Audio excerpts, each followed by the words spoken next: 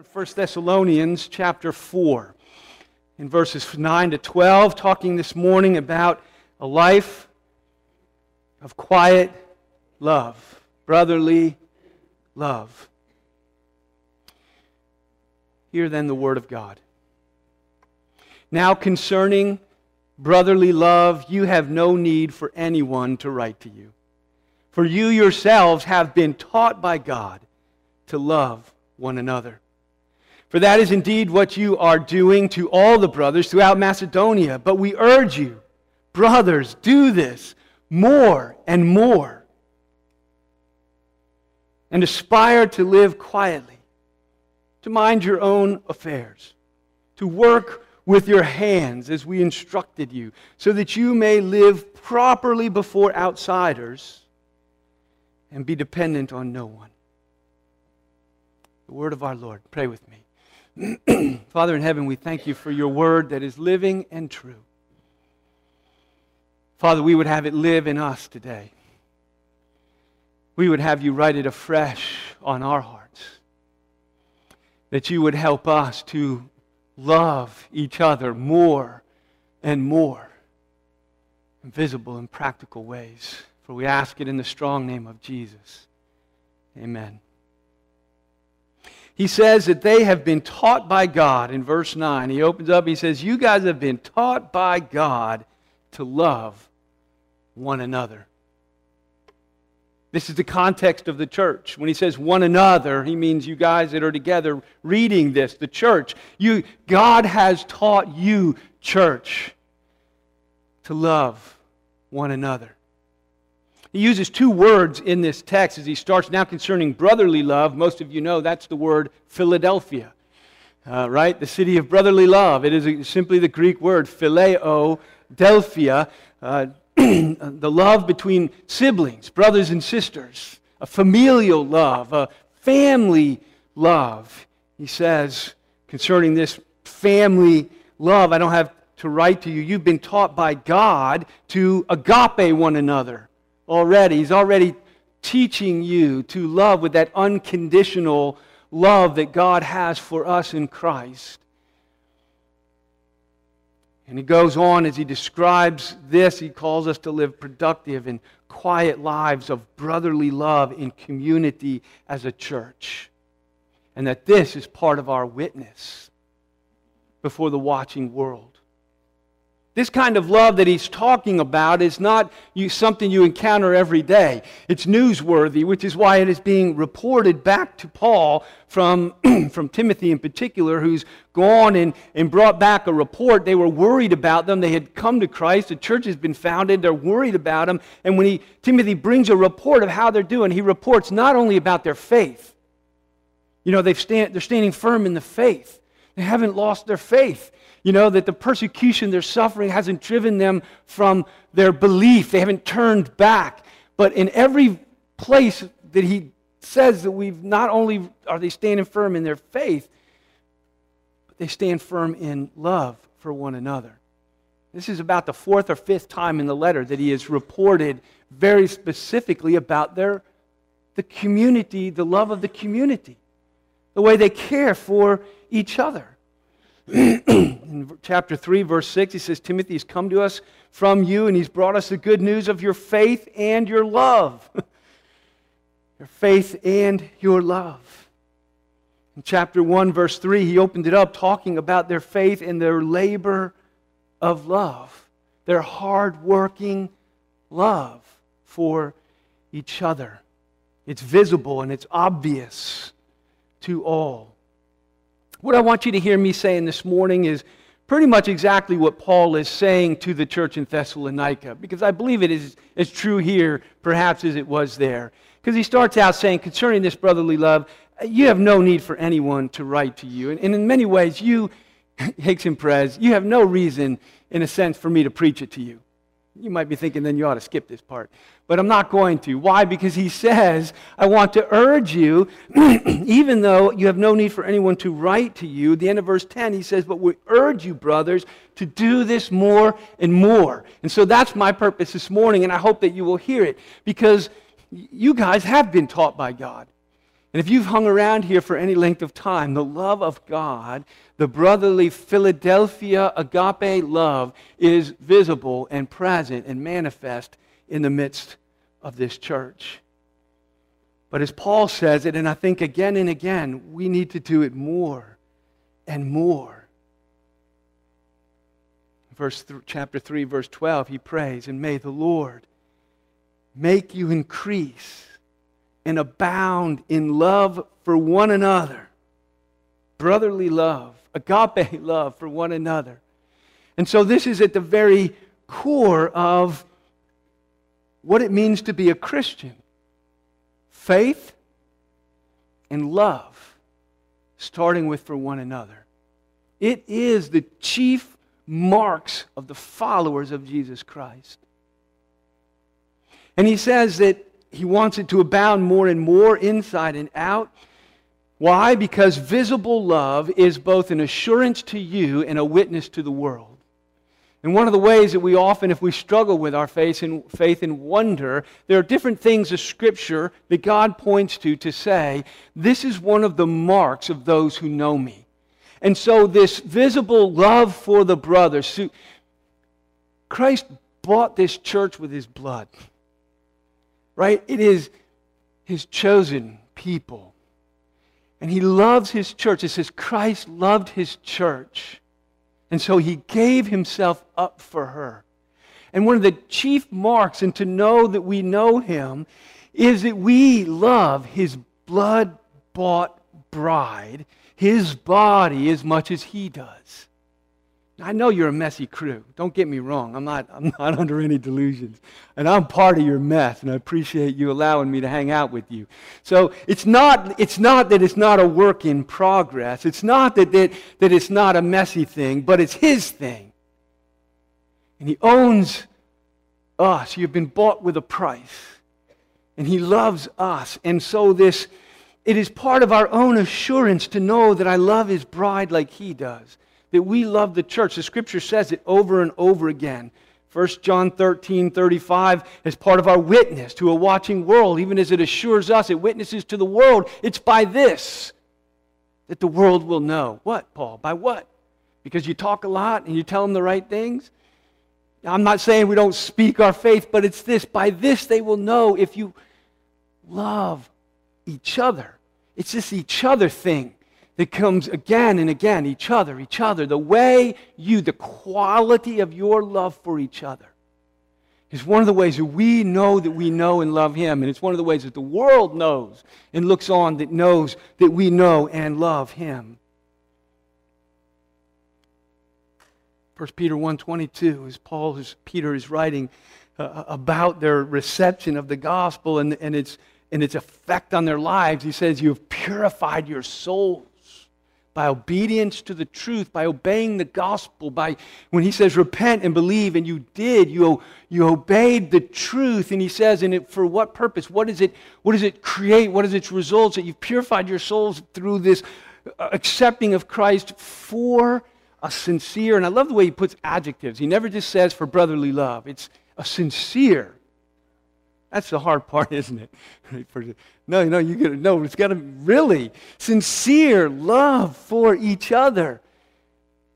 Earnest from a pure heart. What does it look like? How does it manifest itself and make itself visible in practical and concrete ways? Because it is something you can see. He says it is part of our witness. It's how the world will know, because they will taste and see it. They will experience it. It is something concrete and visible, because love is a feeling. It is something going on in here, but it's more than that. It becomes visible in the midst of the community, such that you can witness, experience it, report, and describe it to other people. They will know we are Christians by our love for each other. The goal would be this, that people would be compelled to say, see how they love one another. See how they love one another. Brothers, I want to urge us to do this more and more as a witness to our own souls and to the world that we know Him. want us to grow in our ability. So what are the acts of love? As he talks about this brotherly love, he expands it out in many other places in his letters to various churches. Let me just hit on 4 of the practical, visible, concrete ways that we love one another. And put those, there are many more. It's not all of them, but it's 4 that I want to put on the table today. Some of the many faces of love. Number 1, love is expressed and made visible as we use our gifts and talents in the life of the church. Now, you may or may not have thought about that as love, an expression of your love. The Bible speaks of it that way. It's a very practical form of love. It's like a family when somebody stays in the kitchen and is doing the dishes, well, so that everyone else is in the living room chatting and fellowshipping and experiencing relationship in the home. There are 1,000 ways that service. In Ephesians 4:16, he says this, from Jesus, whom the whole body is joined and held together, every joint and part with which it is equipped. And when each part is working properly, using its gift, each part is doing its part, it makes the body grow so that it builds itself up in love. It's a labor of love and toward love. Right? When each part does its part, grows, serves for the common good, when you see the body rise up and manifest love in practical, concrete ways. Like, there's only one back there now. I was going to say the 2 guys in the sound booth who are there every morning, who are there early setting up and getting the microphones and sound checking, who are there every week so that it's like the person in the kitchen doing the dishes so the rest of us can enjoy the benefits of it, can be led in worship, or the musicians who are up here this morning I think they're the first ones in the building in the morning because they come and they practice what they're going to do so that they can lead us well and that they can be familiar. It's a labor of love. They love us and they serve us. They manifest it in doing that, sacrificing and coming. The people who came this morning and taught some of our children in Sunday school, who prepared during the week and who came early and who spent time with your children to teach them. That is manifest love. Our elders who labor behind the scenes in ways that drain emotionally and spiritually, the weight that they bear, the things that you have no idea that they do. And sometimes maybe it seems like smoke and mirrors what's going on. But I can tell you now, they pour out blood, sweat, and tears in service to the life of this church. Our deacons who labor behind the scenes, who meet and plot on how to meet the needs of the church and to make sure that things happen the way they need to happen so that you can show up and worship and have needs being met. And the list goes on. The small group leaders who prepare their studies. Mary, who's worked in the library over decades, having it available for all of us. Eunice, who has been doing the flowers here, I believe it's over 25 years. She's been doing the flowers here week after week after week so that it's beautiful. The Easter lilies that are here, that won't be here this year. The people who prepare and plan the dinners and who show up and cook for days so that you can come and eat it in fellowship.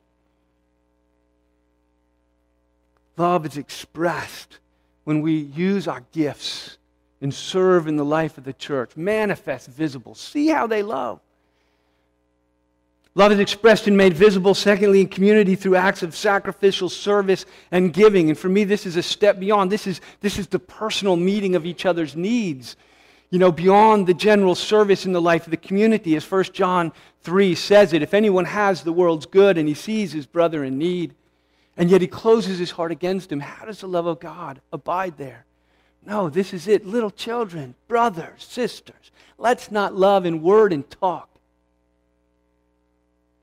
Let me show you and manifest my love for you in deed and in truth.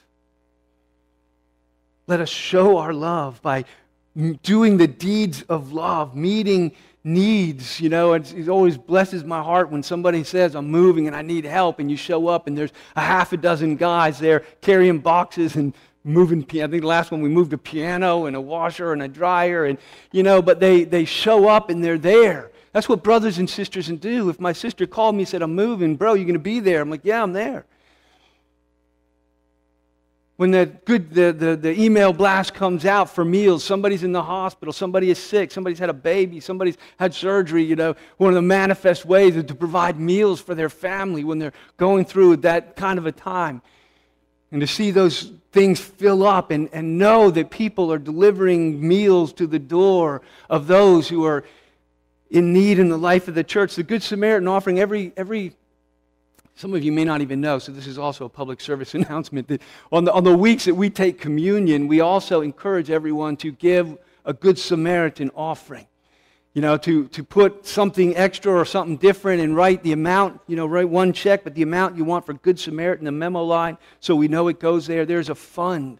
We've had people in our work who, in our congregation, who have been out of work and still have to pay mortgages. Well, they look and they do things in different ways that the church is there to meet those needs, practically helping them extraordinary medical expenses that we've helped try to pay for people to get them out from under. And so there are very manifest ways that we love people through sacrificial service and giving. Love is expressed and made visible in the way that we simply treat each other, right? In the quality of our communal life, the way that we are in relationship. There's so much in the way that Paul writes to the church and that he says about this that it's almost too much. It's almost like pick up any letter of the New Testament and read it, and he will tell you about the quality of the communal life that God calls us to experience and to express to each other. Ephesians 4:2 says, with all humility and gentleness, with patience, bearing with one another in love. Bearing with one another. Love puts up with people. Right? Especially in the church. I understand out in the world where our patience reaches an end. And, how many times? 7? And out in the world, that's it. There's a cutoff where we don't put up with people. And their personalities or their quirks or their failures or their weaknesses or their, just all the things that we have. But in the church, it's different. Right? There's a manifest supernatural grace of the Holy Spirit that enables us to bear with one another in love. Right? And he says, and we don't just bear with each other like, I got to put up with him, this time. He says, no, what does he say? In humility, not considering yourself better than others, thinking more of yourself than you should. It's not just putting up with people. It's in all humility, in gentleness, in patience. In other words, as we read a moment ago from Peter, in sincerity, earnestly and out of a pure heart that we love one another this way. We put up with each other. I need you to put up with me time and again. 1 Corinthians 13, you know it well. So you know it so well, you stop hearing it. I stop hearing it. It's like something you drive past on your way to work every day. You stop seeing it. But love is patient. When you're in that meeting with other people and their opinion is different than yours, when you think it ought to go this way or you want it to go that way, or when whatever it is, the ways that we bump up against each other, the first thing that love is patient. Slow to anger, slow to speak, slow to force its own way, slow to be full of itself. It's patient and it's kind. It doesn't envy or boast. It doesn't look up in envy at other people, and it doesn't look down, boasting over other people. It's not arrogant, and it's not rude, and it's not insisting on its own way. It loves to serve others and to let others get their way. It's their church too, right? It's bigger than any of us or any small group of us. And for us to get our own way is to stop loving others and to start loving ourselves. It's not irritable. It's not resentful. Love is expressed in the way that we treat each other, the quality of our life together. So it is expressed in using our gifts in each other, in giving and in service toward each other, in the way that we treat each other. And finally, it is made visible and expressed in the way that we live out the gospel. To live out the gospel really marks our community as blood-bought. The gospel that saves us is the gospel that we don't leave at the door, but it's the one we live out in our relationships. And sometimes there is a disconnect between the gospel we believe and we love that it saves us, and we just don't let it save each other.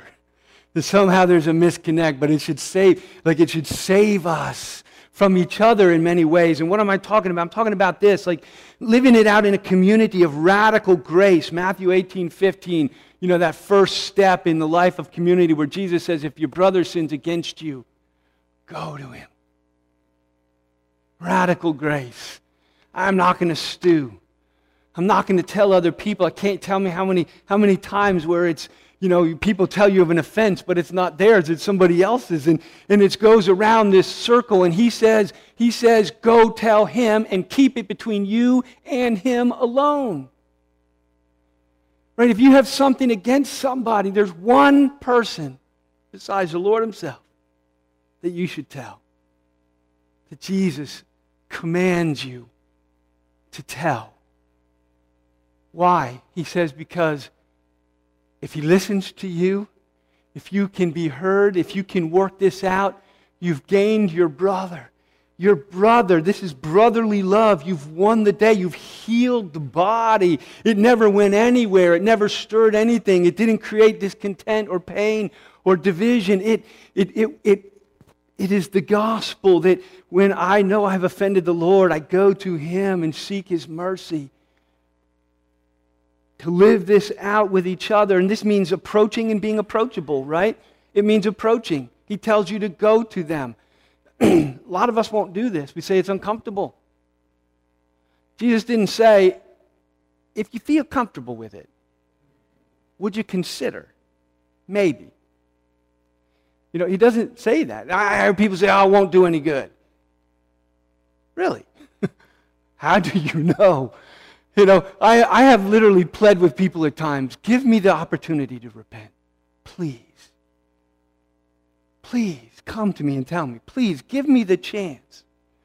It won't do any good. My friends, Jesus doesn't say, if you think it'll do any good, think about going to him.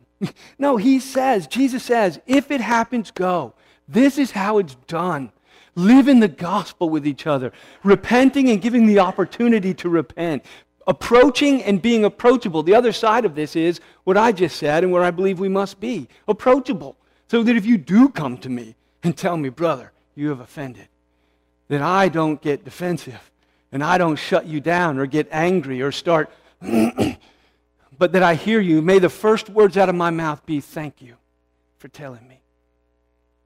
Approaching and approachable so that we can heal the body. Living the gospel with each other. Colossians 3:12 and 13. He's talking about as God's chosen one, putting on love, humility, and meekness, and patience. Again, seems to be a theme in the Scripture and the church. Bear with each other. Put up with each other's nonsense. Right? And if you have a complaint, any complaint, you got a complaint, I know what you can do with it. Forgive each other. Why? Why should I forgive? I'm mad. I'm hurt. I'm betrayed. I'm not listened to. I'm mocked out. I'm this. I'm that. Whatever it is. Why should I forgive? Because the Lord has forgiven you. So you must.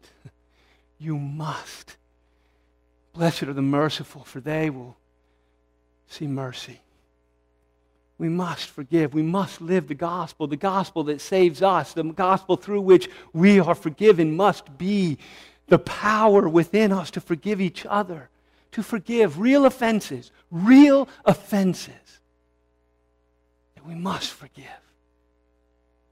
Even as I plead with my Father today that he will still forgive me for my real offenses today. Oh, that we would live out the gospel. 1 Peter 4:8, Peter writes and he says, above all things, keep loving. A theme, you can't see how often the Bible says there's nothing more important, no greater mark of God's blood-bought people than this, to keep loving one another earnestly. And love covers a multitude of sins. I love that verse. I say it all the time. You've probably heard me say it. Love covers a multitude of sins. What does that mean? Love overlooks a lot of junk. It overlooks a lot. It doesn't have to be exacting. It doesn't have to get its pound of flesh on everything. It doesn't have to correct everything. It doesn't have to hold you to task for everything. It covers a multitude of things. I can put up with it. If you can put up with me, I will put up with you. Right? Love covers a multitude of sins. And where it doesn't, it says, go and make it right. The gospel saves us. It saves us as a community. Brothers, if anyone is caught, Galatians 6, in a transgression, go to him. You who are spiritual should restore him in a spirit of gentleness. We don't shoot our wounded. We come alongside of them. Are you struggling? Are you broken? Have you fallen? Where are you? You who are spiritual, go alongside. Gentle, loving, and restore. Apply the gospel in the life of someone who desperately needs a friend. We love each other, very practical and manifest ways so the community could look and say, see how they love each other, how they put up with each other, how they forgive each other, how they're so patient with each other, how they sacrificially serve and give, and how they're all working in the life and using their gifts in the life of the church. See it. Taste and see the goodness of God in the life of His people. And then interestingly, he adds, as he's talking about the ways we manifest love, and I believe this is part of it, it's in a sense on the same sentence, do this thing more and more, and aspire to live quietly and to mind your own business and to work with your hands, to live this kind of a life in the midst of His people. Quietly, not given to strife and division. Quietly, not criticizing and complaining. What does a quiet life look like? It's that person who minds, in the next verse, minds his own business and does his part, works with his hands, does his own part, isn't looking at the guy to the left and to the right and stirring it up, having to know everybody else's business, and working with our hands as far as we are able. And I understand there are times when, as we say, that everybody goes through it, there are times that we do benefit from the generous sacrificial giving of the congregation. There are times that we have to be takers, receivers of God's grace manifest to His community. But he says what you ought to be working towards is being on the other end of that. What you ought to be working towards, is striving towards, aspiring towards, is to work with your hands so that in the life of the community you will not always be on the receiving end, but you will be on the giving end. He says it this way when he says it in Ephesians 4:28. He said, let the thief steal no longer. Not that anybody was stealing, but his idea, what he goes after that, instead of being a taker, whatever that looks like, he says, rather let him labor, let him work, doing honest work with his own hands. Why? So that he can become a giver. Something to share. He now has some margin to give away. So there is this is the life of the community where we are purposely laboring to a quiet life of work, hard work and labor, to be givers, minding our own business. And we say, well, if we live like this, quiet lives, minding our own business, what does that mean for my sharing the gospel with my neighbors and in the community? What does that mean for speaking up for Jesus, to share my faith with people? Should we be doing that if I should be living a quiet life? And I would say absolutely. Absolutely, you should share your faith at every opportunity that God gives. Where you live, work, and play, you should speak up in the name of Jesus. What Paul is saying here is not that we should be quiet and not speak and share our faith. The Scripture is clear elsewhere that is what we're doing. But what he is saying is this. The foundation of our witness is the life that he's talking about.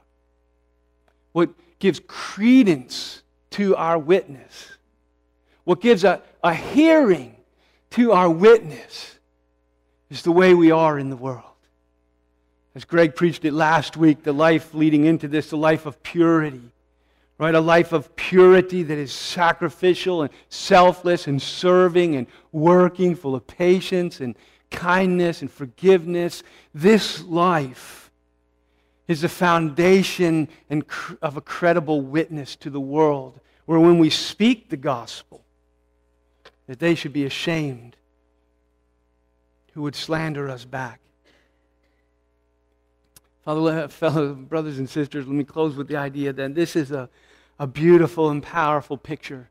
And there are two things I would say about it. One, as Paul writes these things to the church, at the same time, in almost every letter, if not every letter, he's at the same time correcting the relational problems in the church. Which is one of the reasons he keeps saying, I see us living it out, I see it manifest, but we need to do it more and more. God is love. Right? And our witness to the world is going to have to do with the quality of the love that we share and express and manifest.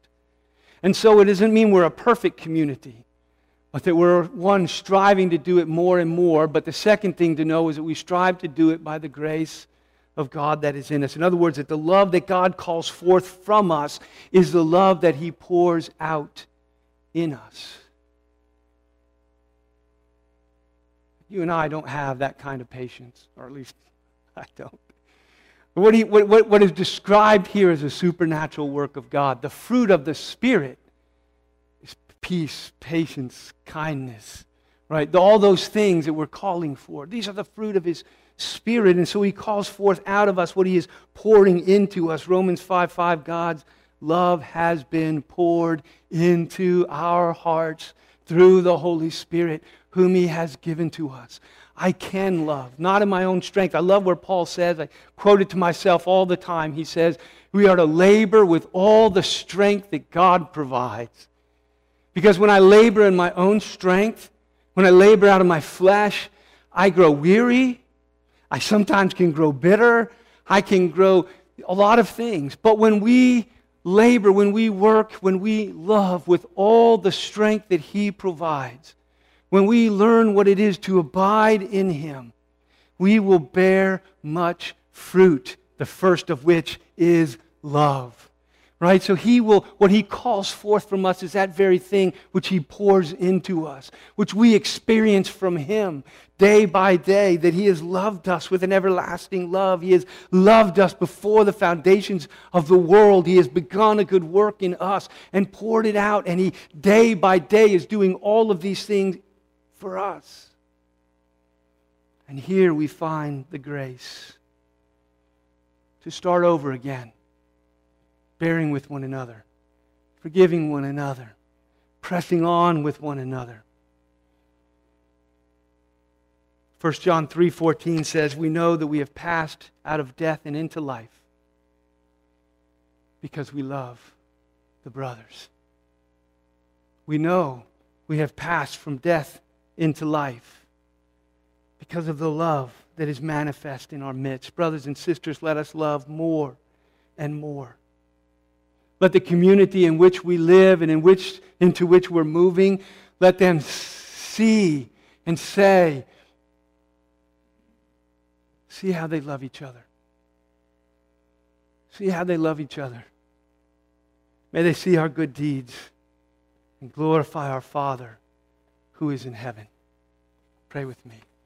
Father, we thank You that You have loved us so well. We thank You that You have set Your love on us in Christ, that You have bought us with His blood. Oh, what manner of love is this, that we should be called the children of God, and yet that is what we are. Father, we would live like Your children, full of the love You have poured out, love for the brothers and sisters that You have put into our lives. Not because they're perfect, but that as iron sharpens iron, we might sharpen each other and grow in this grace and be useful to our King, in whose name we pray. Amen.